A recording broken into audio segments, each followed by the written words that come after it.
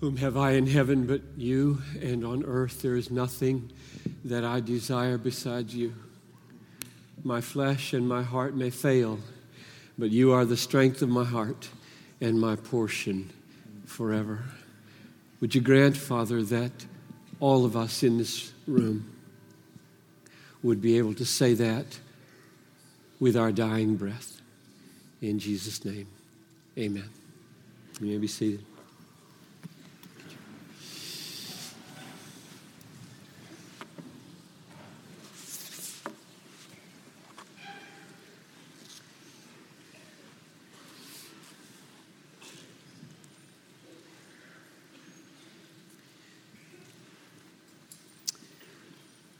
There are negative reasons for this conference, and there are positive ones.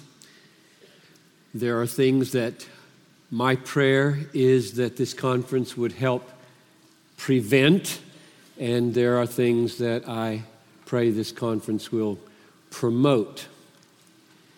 And the way I would like to structure the message today is by beginning with 7 or 8 of those negative ones, the things that I hope we will help not happen in your mind, in your life, and then turn mainly to the positive one, what we hope this conference has and will promote. I'll tell you what the main one is, namely that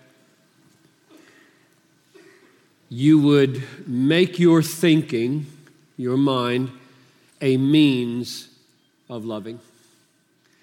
And the great commandment and the second commandment are that we love God and that we love people. And Francis has discharged me of my responsibility to talk about the second one, because last night's message could not have done it better. So my focus is going to be on how the mind is meant by God to serve our love of Him. But before I get there, there are these 7 or 8 things that I hope the conference will help you not do. So let me list them off. They're pretty short and may take up about half of our time. And then we'll turn to the main positive one. Number 1,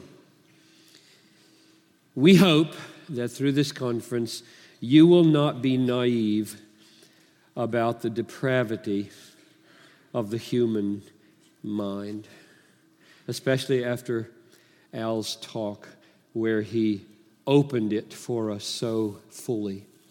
2 Corinthians 3:14, Paul says the mind is hardened.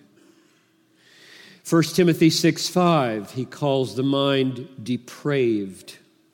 Ephesians 4:18, he says that men are darkened in their understanding and alienated from the life of God.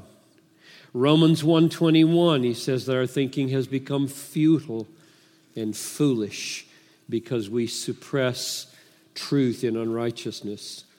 Colossians 2:8, he warns us not to be taken captive by philosophy.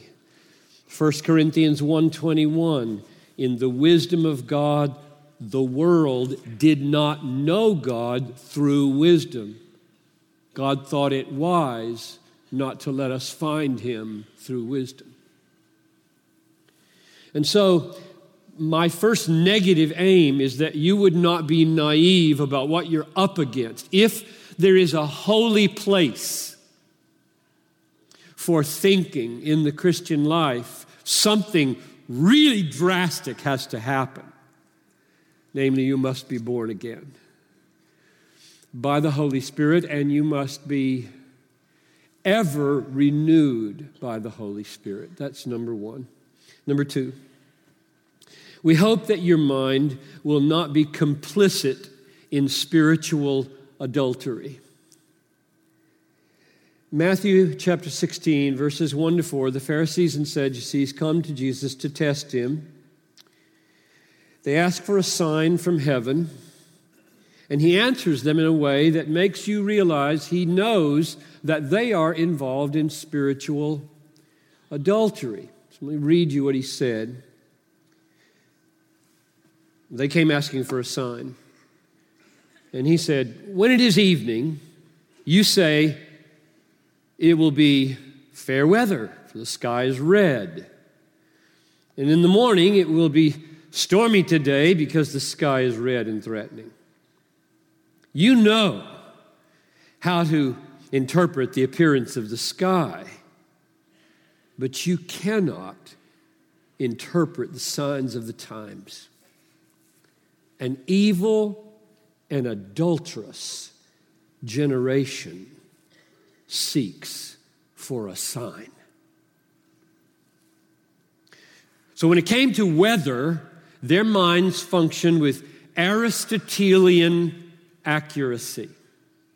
Premise number one, whenever the sky is red at night, it's going to be good weather tomorrow. Premise number two, the sky is red tonight. Conclusion, it's going to be fair tomorrow. Perfect. That's perfect logic. And Jesus commended them for it. And you should cultivate that.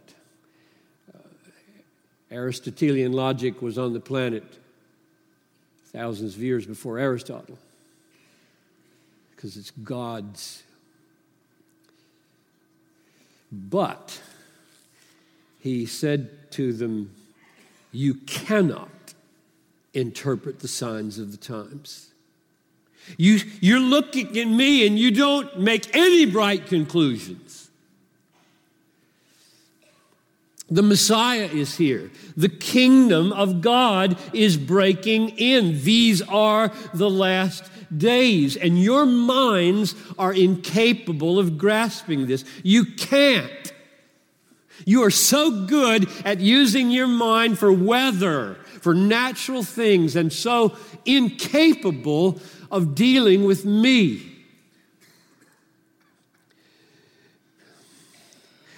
Good mind for the weather, blind mind for the bridegroom. Israel was the wife of God. He has come to get her in Jesus Christ. Surely she will know her husband. Surely her mental facilities will work well at recognizing her beloved. Won't they? And what did they say when their husband is standing in front of them? Prove it.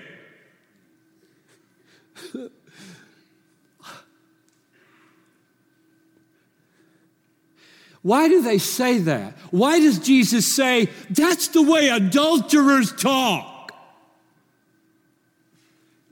It's because they said prove it because what they saw they didn't want. They didn't like what they saw. They wanted another kind of husband. They were adulterers, spiritual adulterers. And their minds were so good at everything they wanted, like fair weather on the sea, because I don't want to drown. But this bridegroom is not what I was expecting, so my mind now is shut down. And we don't want that to happen for you. So this conference exists to help you not become complicit in spiritual adultery. Number 3, we hope that you will not be cagey or slippery with your mind. Few things get my back up more than this, and it's very prevalent in our day, and I feel very, very in good company because Jesus really got his back up about this. He won't tolerate it. He will not deal with people who use their minds this way. So in Matthew 21, verses 23 to 27, the chief priests ask him, by what authority do you do these things? Because they don't like what he's doing. He knows the deviousness of their hearts, and he asked them a question. He said, I will ask you a question, and if you tell me the answer, then I also will tell you by what authority I do these things. So there's a kind of person I share that information with, and there's a kind of person I don't. Like a pearls before swine issue. The baptism of John, he says, where did it come from? From heaven or from man? Now, instead of being forthright, clear, honest, upfront, they become cagey, slippery, shifty. Here's what they say. If we say, from heaven, he will say to us, well, why then didn't you believe him, John the Baptist? But if we say he's from man, we're afraid of the crowd because they hold John to be a prophet. So they answered, we don't know.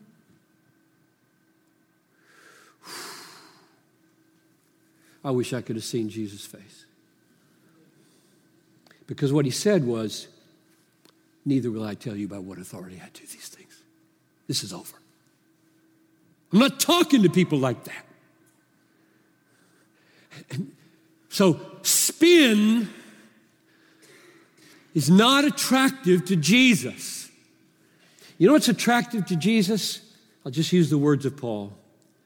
We refuse to practice cunning or to tamper with God's word, but by the open statement of the truth, we would commend ourselves to everyone's conscience in the sight of God.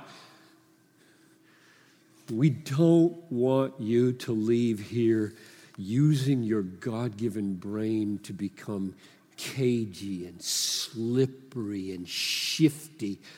Because it does take quite a mental power to be as slippery and cagey and shifty as so many people are.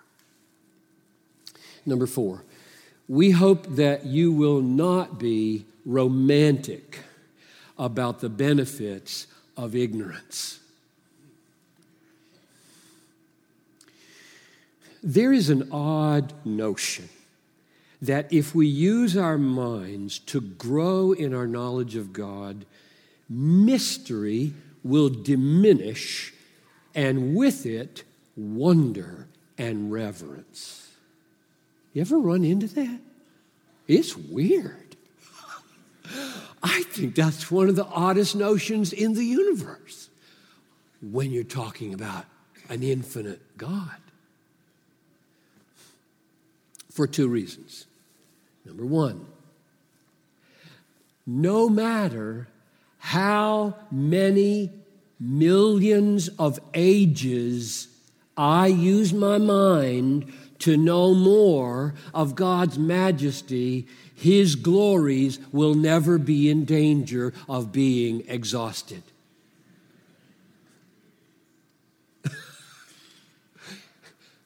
Infinite is not subtracted from.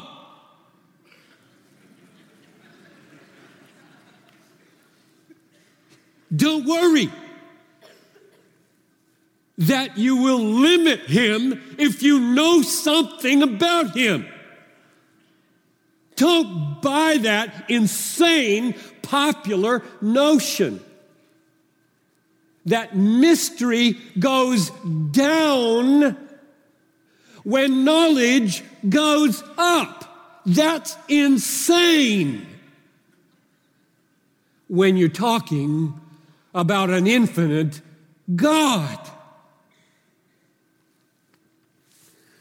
The other reason it's odd is that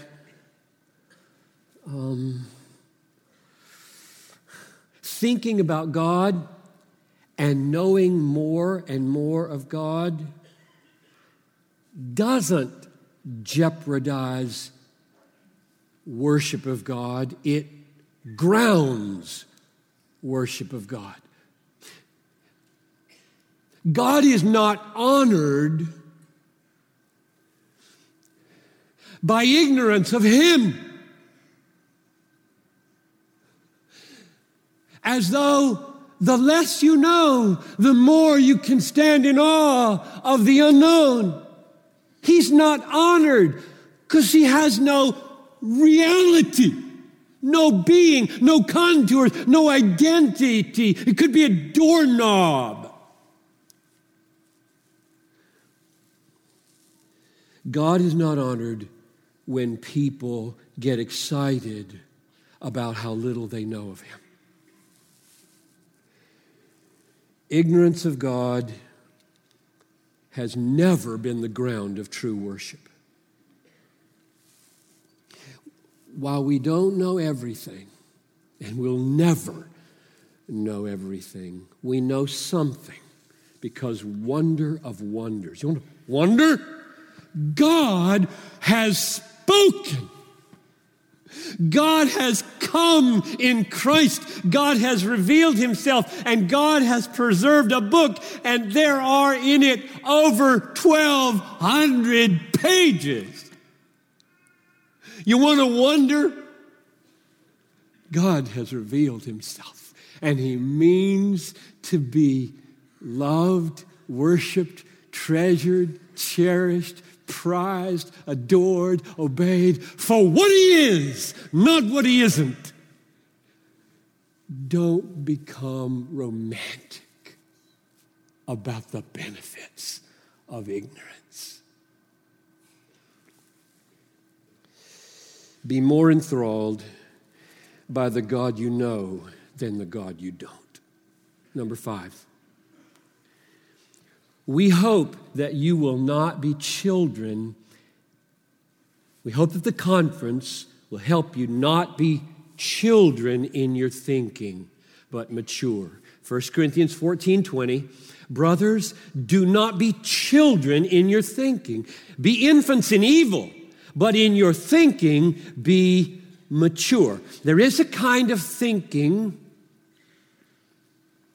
that children do that you shouldn't.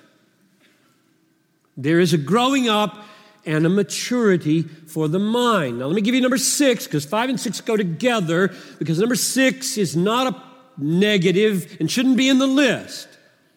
But it's in the list because it is a negative if I flip it upside down, and I'm putting it here to make number 5 stand in stark relief. So number 5 was, we don't want you to be children in your thinking. And number 6 is, we want you to be children in your thinking. Okay? Which is made negative by saying, we don't want you to be wise and understanding. To be children. And those of you who know your Bible can hear the text I'm quoting, right? It's Luke 10:21, and it goes like this. I thank you, Father, this is Jesus. I thank you, Father, Lord of heaven and earth, that you have hidden these things from the wise and understanding. So by all means, we don't want you to be wise and understanding, because otherwise you're going to get everything hidden from you. Father, I thank you that you have hidden these things from the wise and understanding and have revealed them to little children. So we want you to be little children. Whatever Paul says, we want you to be children and not wise and understanding. The wise and understanding in this text, I don't have time to prove it, I'm just going to say it, are proud, self-sufficient in their knowledge. They use their minds not to know God, not to submit to God, not to love God. They use their minds to exalt themselves, seek praise of man, escape God. But the children in this text are childlike and humble and dependent and trusting and loving, and they're looking away from themselves for what they need, and God talks to people like that. So, 5 and 6, we don't want you to be children because Paul says do not be children in your thinking. And we do want you to be children because Jesus said, I talk to children. Now, the reason I put it in that stark of a paradoxical manner is to draw out this lesson. the Bible is full of such things, and they are there to make you think. What do you do when you read in one verse, don't be a child, and you read in another verse, be a child? What do? Some people throw their Bible away. Well, that's sad. What God is saying, think over.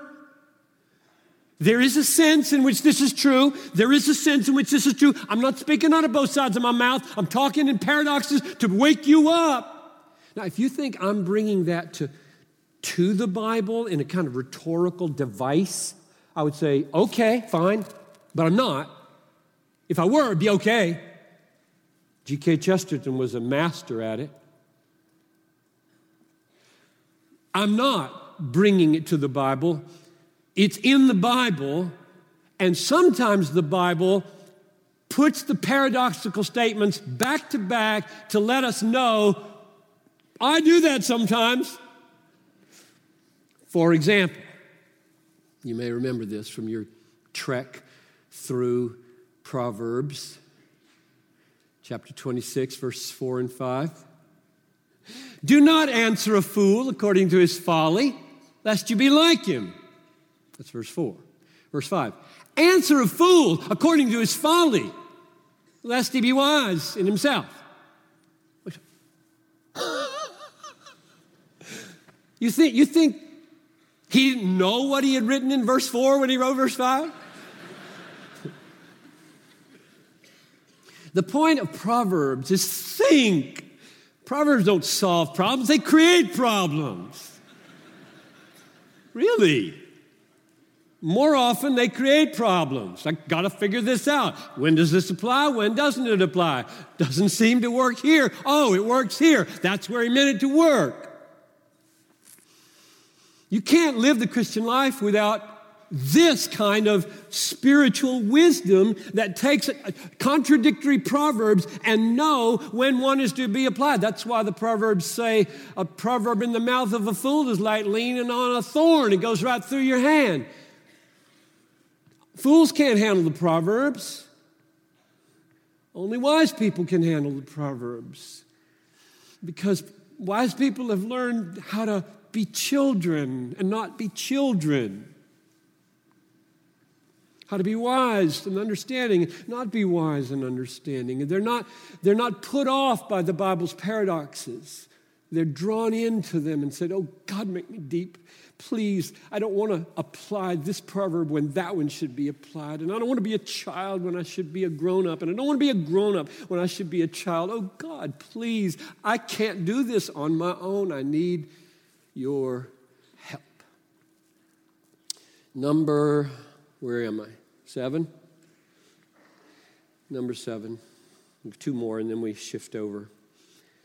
We do not want you to view thinking as unnecessary to knowing God or as decisive in knowing God. We don't want you to view thinking as unnecessary in knowing God. It is necessary. Or view it as decisive in gaining a knowledge of God. It isn't decisive. The main text, perhaps second main, in my mind that produced most of my thinking about thinking is 2 Timothy chapter 2, verse 7, which goes like this. Think over what I say, Timothy. This is Paul to his son in the faith. Think over what I say, for the Lord will give you understanding in everything. So here's a command, think over what I say. This, I think generally that would be think over the Bible. Think over the apostolic word, the prophetic word, the Jesus word. Think over what I say. It's a command. And then he says, because, and he gives the ground, the Lord will give you understanding in everything. So, those 2 sentences keep together what it seems to me historically so many separate. So we don't want you to separate them. We want you not to undervalue the necessity of thinking, because he says, think. And Paul, 10 times, I've got the text listed right here, 10 times in the book of Acts says he reasons to try to bring people to a knowledge of the Messiah and see them put their faith in him. But it's not decisive. The reasoning, the thinking is not decisive. It says, think over what I say, for the Lord will give you understanding in everything. And so many people swerve off the road on one side or the other. And some stress, think over what I say. And others say, the Lord gives understanding and illumination. It's not your mind, it's not your brain. And Paul won't have it like that. He will not be divided like that. Both human thinking and divine illumination. Not either or. Think over what I say. Now notice this word for. Think over what I say because the Lord will give you understanding. So there's a promise made, and that promise is the ground of the effort. You make the effort to think, I promise you, I'm going to do the decisive giving. Paul does not say, God gives you understanding, so you don't need to waste your time thinking. And he does not say, think hard, because there is no such thing as divine illumination. It's your brain that makes all the difference. You're decisive. He doesn't say either of those. He says, think over what I say, for the Lord will give you understanding in everything. God's gift of illumination is the ground of our effort to understand, not the substitute for it. Anybody who thinks without prayerful trust in God's gift of understanding will not likely get it. And anybody who tries to lay hold in an end run around thinking on divine illumination without applying their mind to what is written will not get it. Number 8, and here I can keep it short because it's a restatement of Francis Chan's embodiment of it last evening. Number 8 is, we don't want you to leave here with a proud and loveless mind. That's a thing we hope has been, will be prevented as much as humans can be a part of that prevention. And I will read Francis' text again. 1 Corinthians 8, 1-3. Now, concerning food offered to idols, we know that all of us possess knowledge. This knowledge puffs up, but love builds up. If anyone imagines that he knows something, he doesn't yet know as he ought to know. But if we love God, if anyone loves God, he is known by God. So one thing is clear from that text. Knowledge that is loveless is imaginary knowledge. It's not real. I don't care how factual it is. Knowledge that doesn't serve love is false knowledge. Doesn't matter how factual it is. Knowing, as we ought to know, is a knowing for the sake of loving, or it isn't true knowing. So thank you, Francis, for that word. Now we turn to the last and one main point, namely that there is a great commandment before the second commandment. They are like each other. The second is like it. You shall love your neighbor as yourself, which was unpacked for us so powerfully.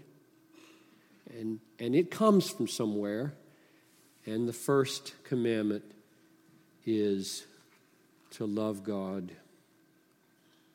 So let me read from Matthew 22. You can go there if you want. Matthew 22, a few verses.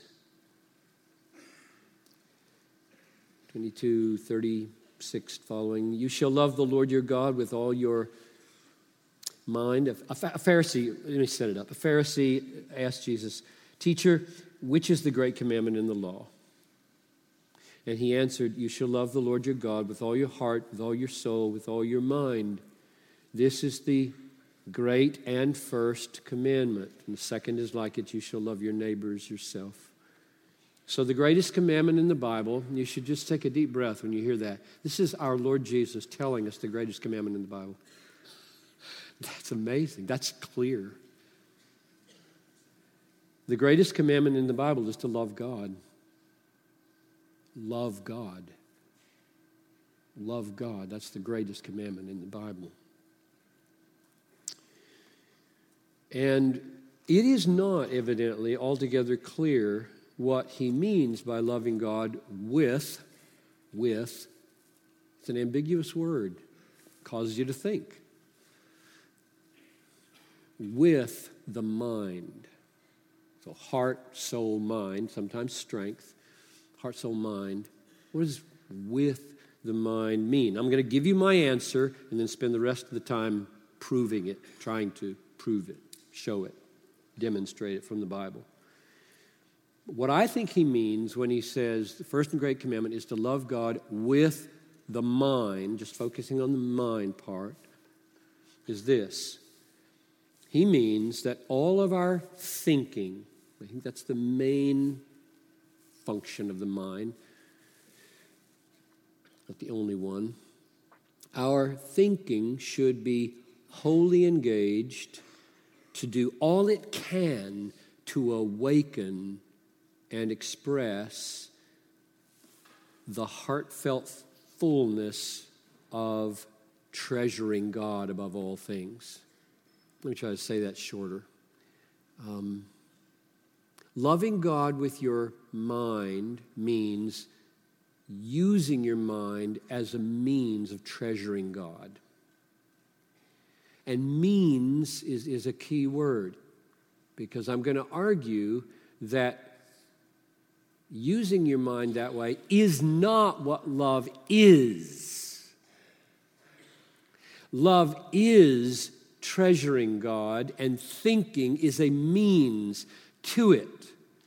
They're not the same. That's what I'm going to argue for, because I think that is huge, and I seldom hear this text opened that way. So you think now, because I'm going to commend arguments to you that that's in fact the case. Let me stress two things about this understanding. First, I am construing loving God to mean treasuring God. That's huge. Think about that. I am construing loving God to mean treasuring God. Or you want to use some other words? Cherishing God, delighting in God, admiring God, valuing God. And of course, above everything. I saw us singing that song. Every time I sing it, I like it, I love it, and I wonder, do they know what they're saying? His loving kindness is better than life. Really? Give me a gun. Give me a gun. Better? Well, you can have it all in just a second. Make my day, right? Make my day. You believe that? I do, at least in my best moments. Better than life. That's a quote from Psalm 63:3. You know that, don't you? The steadfast love of the Lord is better than life. That's the Bible. That's the way psalmists talk when they were full of the Holy Spirit.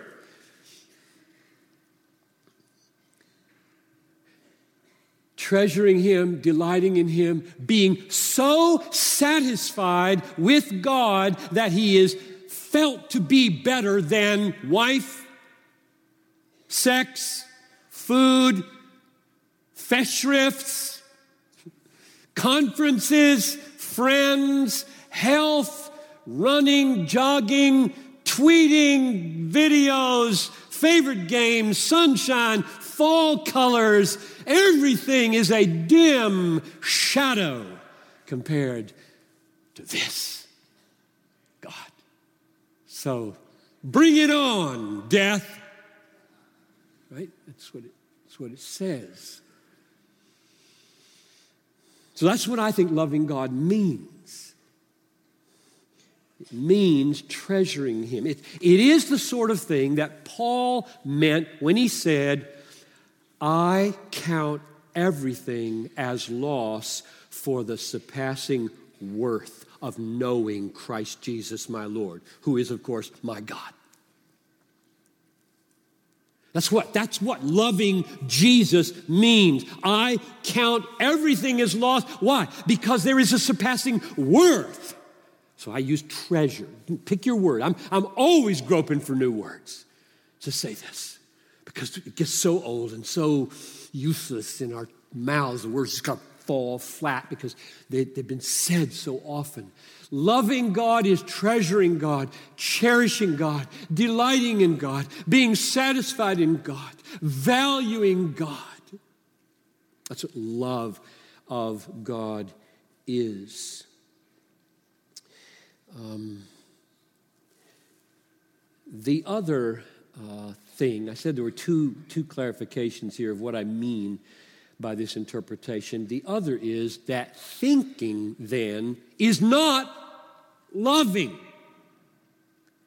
It's a means to loving. It's meant by Jesus when he says, love God, treasure God with the mind. He means mind, serve that. Use this thing for that. Get it? I mean, that's not hard. It's simple. But so many people construe with heart, with soul, with mind to be the loving.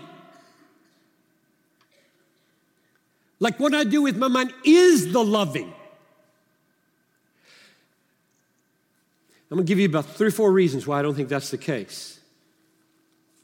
Number one, when Jesus said, for example, if you love me, you will keep my commandments. How many times have you heard a message on that says loving Jesus means keeping his commandments? It doesn't. It says the opposite almost. If you love me, that's one thing. It will produce another thing, obedience. But if you turn obedience into that, where will that come from? You become a legalist. That's what you do. Christian hedonism is meant to keep people from becoming legalists by defining the stuff we do as what God expects of us first. And he doesn't. He expects us to be happy first in him totally, so that if we lose everything, we've got everything. So that's my first argument. That's John 14, verse 15. Won't let obedience be equated with love of God or Jesus. Obedience flows from love. It isn't what love is. Number 2, another piece of evidence. There is a second commandment.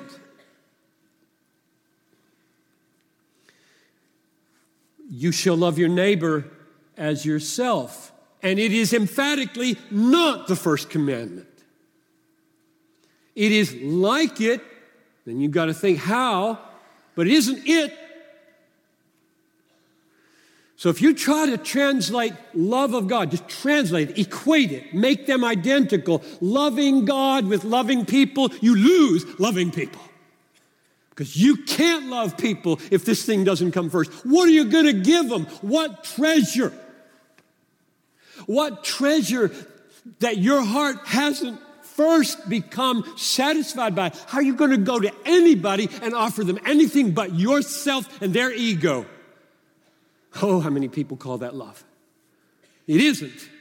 What's love is when you give these people, you give that grandmama God, she's got to have God.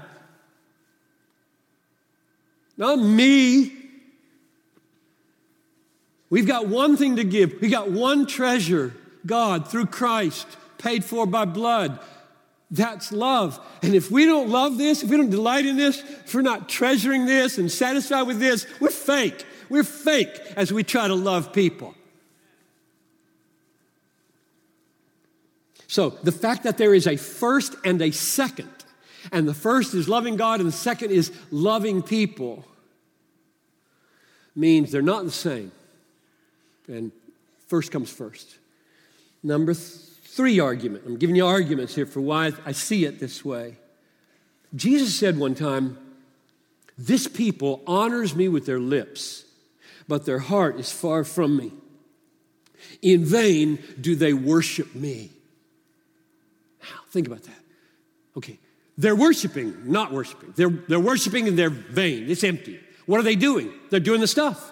They're going to church. They're reading their Bibles, going to conferences. They're just doing stuff, good stuff.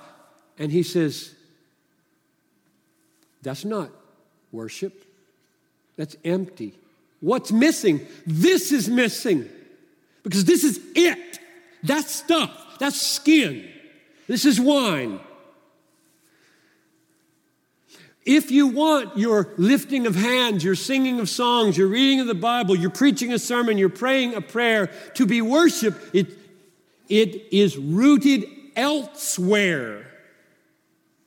Namely in treasuring God. That's why it's first. Last argument.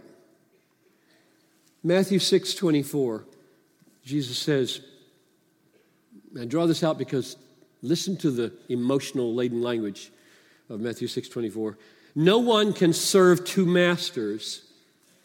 Either he will hate the one and love the other, or he will be devoted to the one and despise the other. You can't serve God and money. What kind of talk is that? That's explosive emotional talk is what it is. The issue is money versus God. Love and hate. Devoted, despising. That's the kind of language that comes out of Jesus' mouth when he's thinking about how we should relate to God. Loving, devotion, alternative, hatred and despising. These are not deeds. These are delights and despisings. So, I conclude, loving God in the Great Commandment means, most essentially, treasuring God, valuing God, cherishing God, admiring God, desiring God, being satisfied in God, resting delightfully in God. And my thesis point of my life is thinking is intended by God to serve that. That's all I do. That's all I do. Except when I'm sinning, which is lots of times. But at least my aim is to just do that. Do it all day. Do it in everything. Make my thinking that comes out of my fingers or my mouth serve treasuring God. It's all. It's all we all should do in various ways. Loving God with the mind means our mind does all it can to awaken and express treasuring God above all things. Now, why does it matter to stress that distinction between loving God and the means to that end, the mind or thinking? Why does that matter? Because if we don't make that distinction. That is, if we equate loving God and thinking rightly about God, and I've heard many people say, this text is a call to think about God. That's what love is. It's not. If we go that direction, we jeopardize the very reality of love. If you say that fire and fuel are the same, you might forget to order the wood.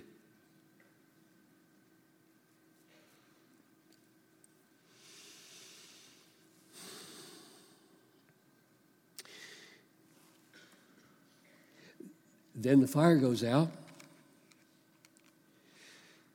The fire in our affections for God is not the wood of knowledge that the mind puts in the furnace of our heart. And I'm jealous for the fire. And therefore I'm distinguishing it from the wood and from the mental effort to put the wood on the fire. So loving God with all your mind means engaging all your powers of thought to know God as fully as possible in order to treasure Him for all He's worth. Let me close like this. Now, where do we focus our minds? And here's what I have in my mind. I use the word focus. You go to these little cameras, little Canon teeny-weeny camera, and there's a little green box that comes up when you push the button halfway down. That's where it's focused. You can see the rest of it, and you'd be really sad if the picture came out with only the little green dot on the nose, you know. You would. So don't hear me minimizing the rest of the picture when I say, where's your focus? Got that? So what should you focus on in your life with your mind to maximize your knowledge of God in order to maximize your treasuring of God? Should you put it on nature? Because the heavens are telling the glory of God. And if you don't ever look at nature, you won't know God as well and you won't love Him as much. But the answer is no. That's not where the green square is landing. Should you focus on the human soul? Because we are created in the image of God. And if you don't know people, you won't know God so well and you won't love Him so dearly. It's good to know people. Know them well. Know your own soul well. The Bible is filled with the knowledge of human beings and what they really are. And we should know that. It should be in the picture. And some of you should devote large efforts in psychology, for example, to knowing people well. But no, I'm not going to say the human soul is the place where the little green square is landing. Should it be moving towards the Bible to the history of Israel? Because God says, Israel is my glory. So if you follow the history of Israel, you're watching God defend and display His glory in history for a couple thousand years. What a wonderful place to devote your mental energies. And some of us should become Old Testament scholars like that. But no, that's not where the green square in the camera frame is going to land if you want to focus on where you will know God best and love Him most. So should it be on the life of Christ? Because He is the radiance of the glory of God in the exact imprint of His nature. We ought to watch Him.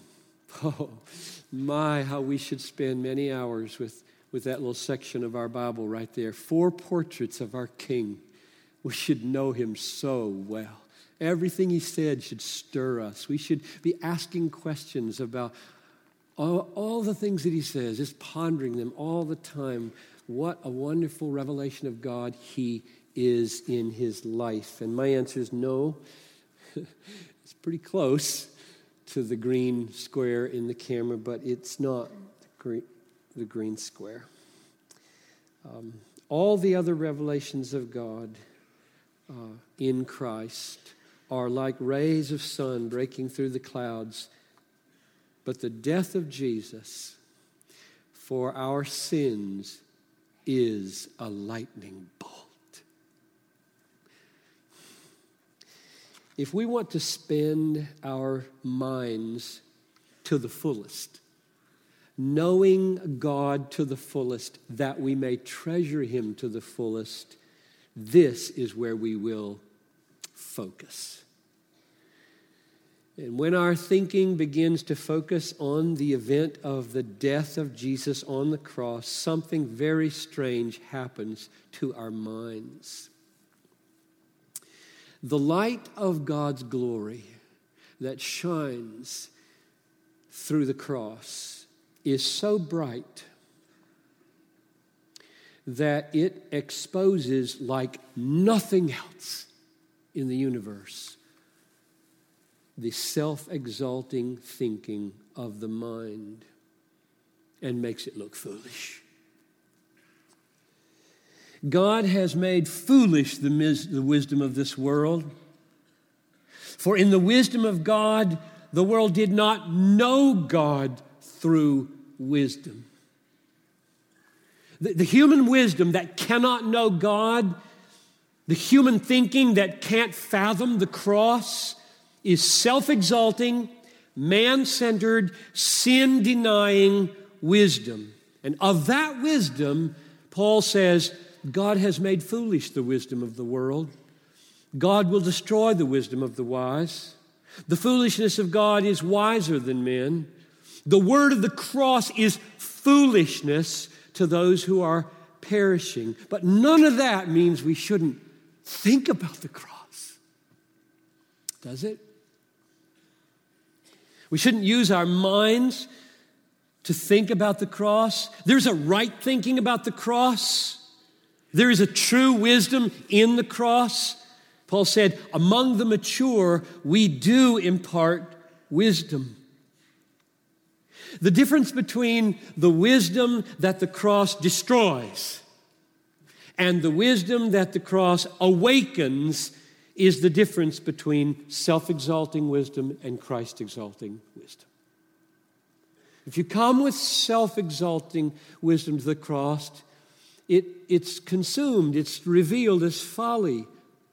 If you come with Christ-exalting wisdom to the cross, your thought is shown to be the very mind of Christ.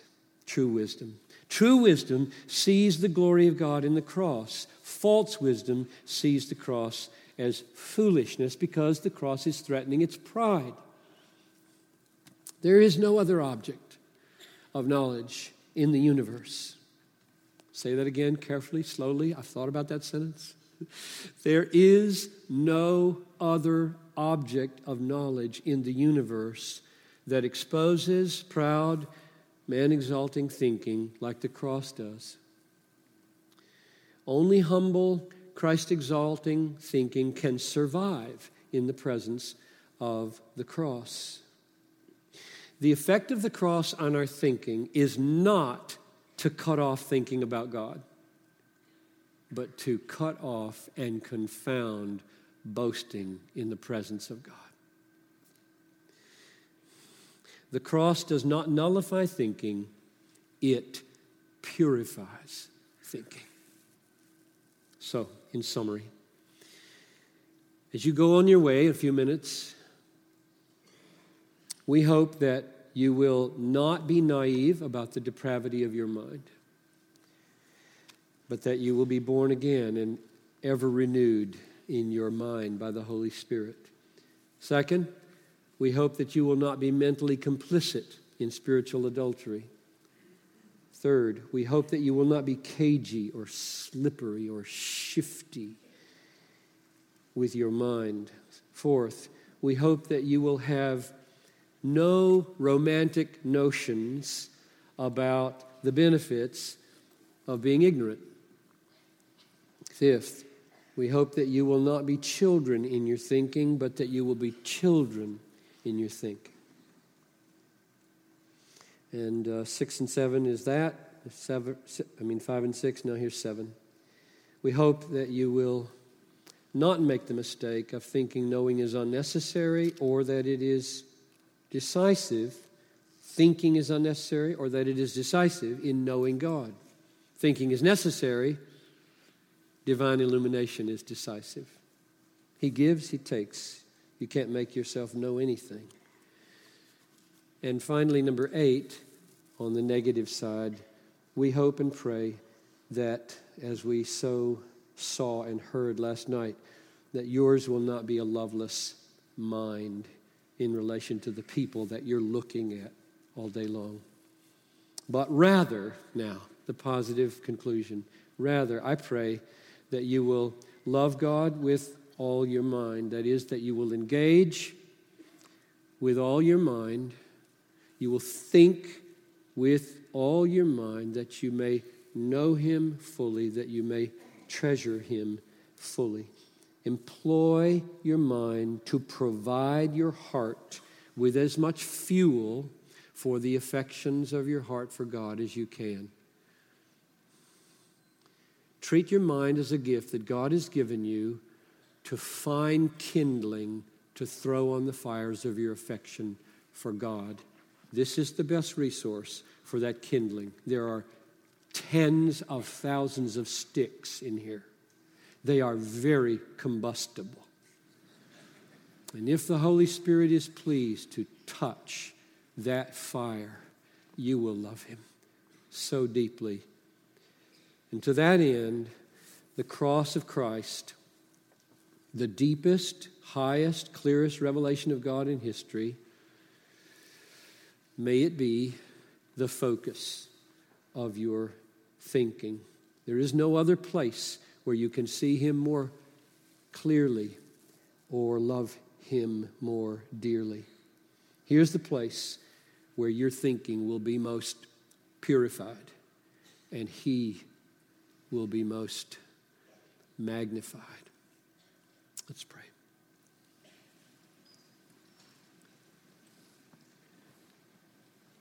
Oh, Father in heaven, now we're in need of the second half of 2 Timothy 2:7.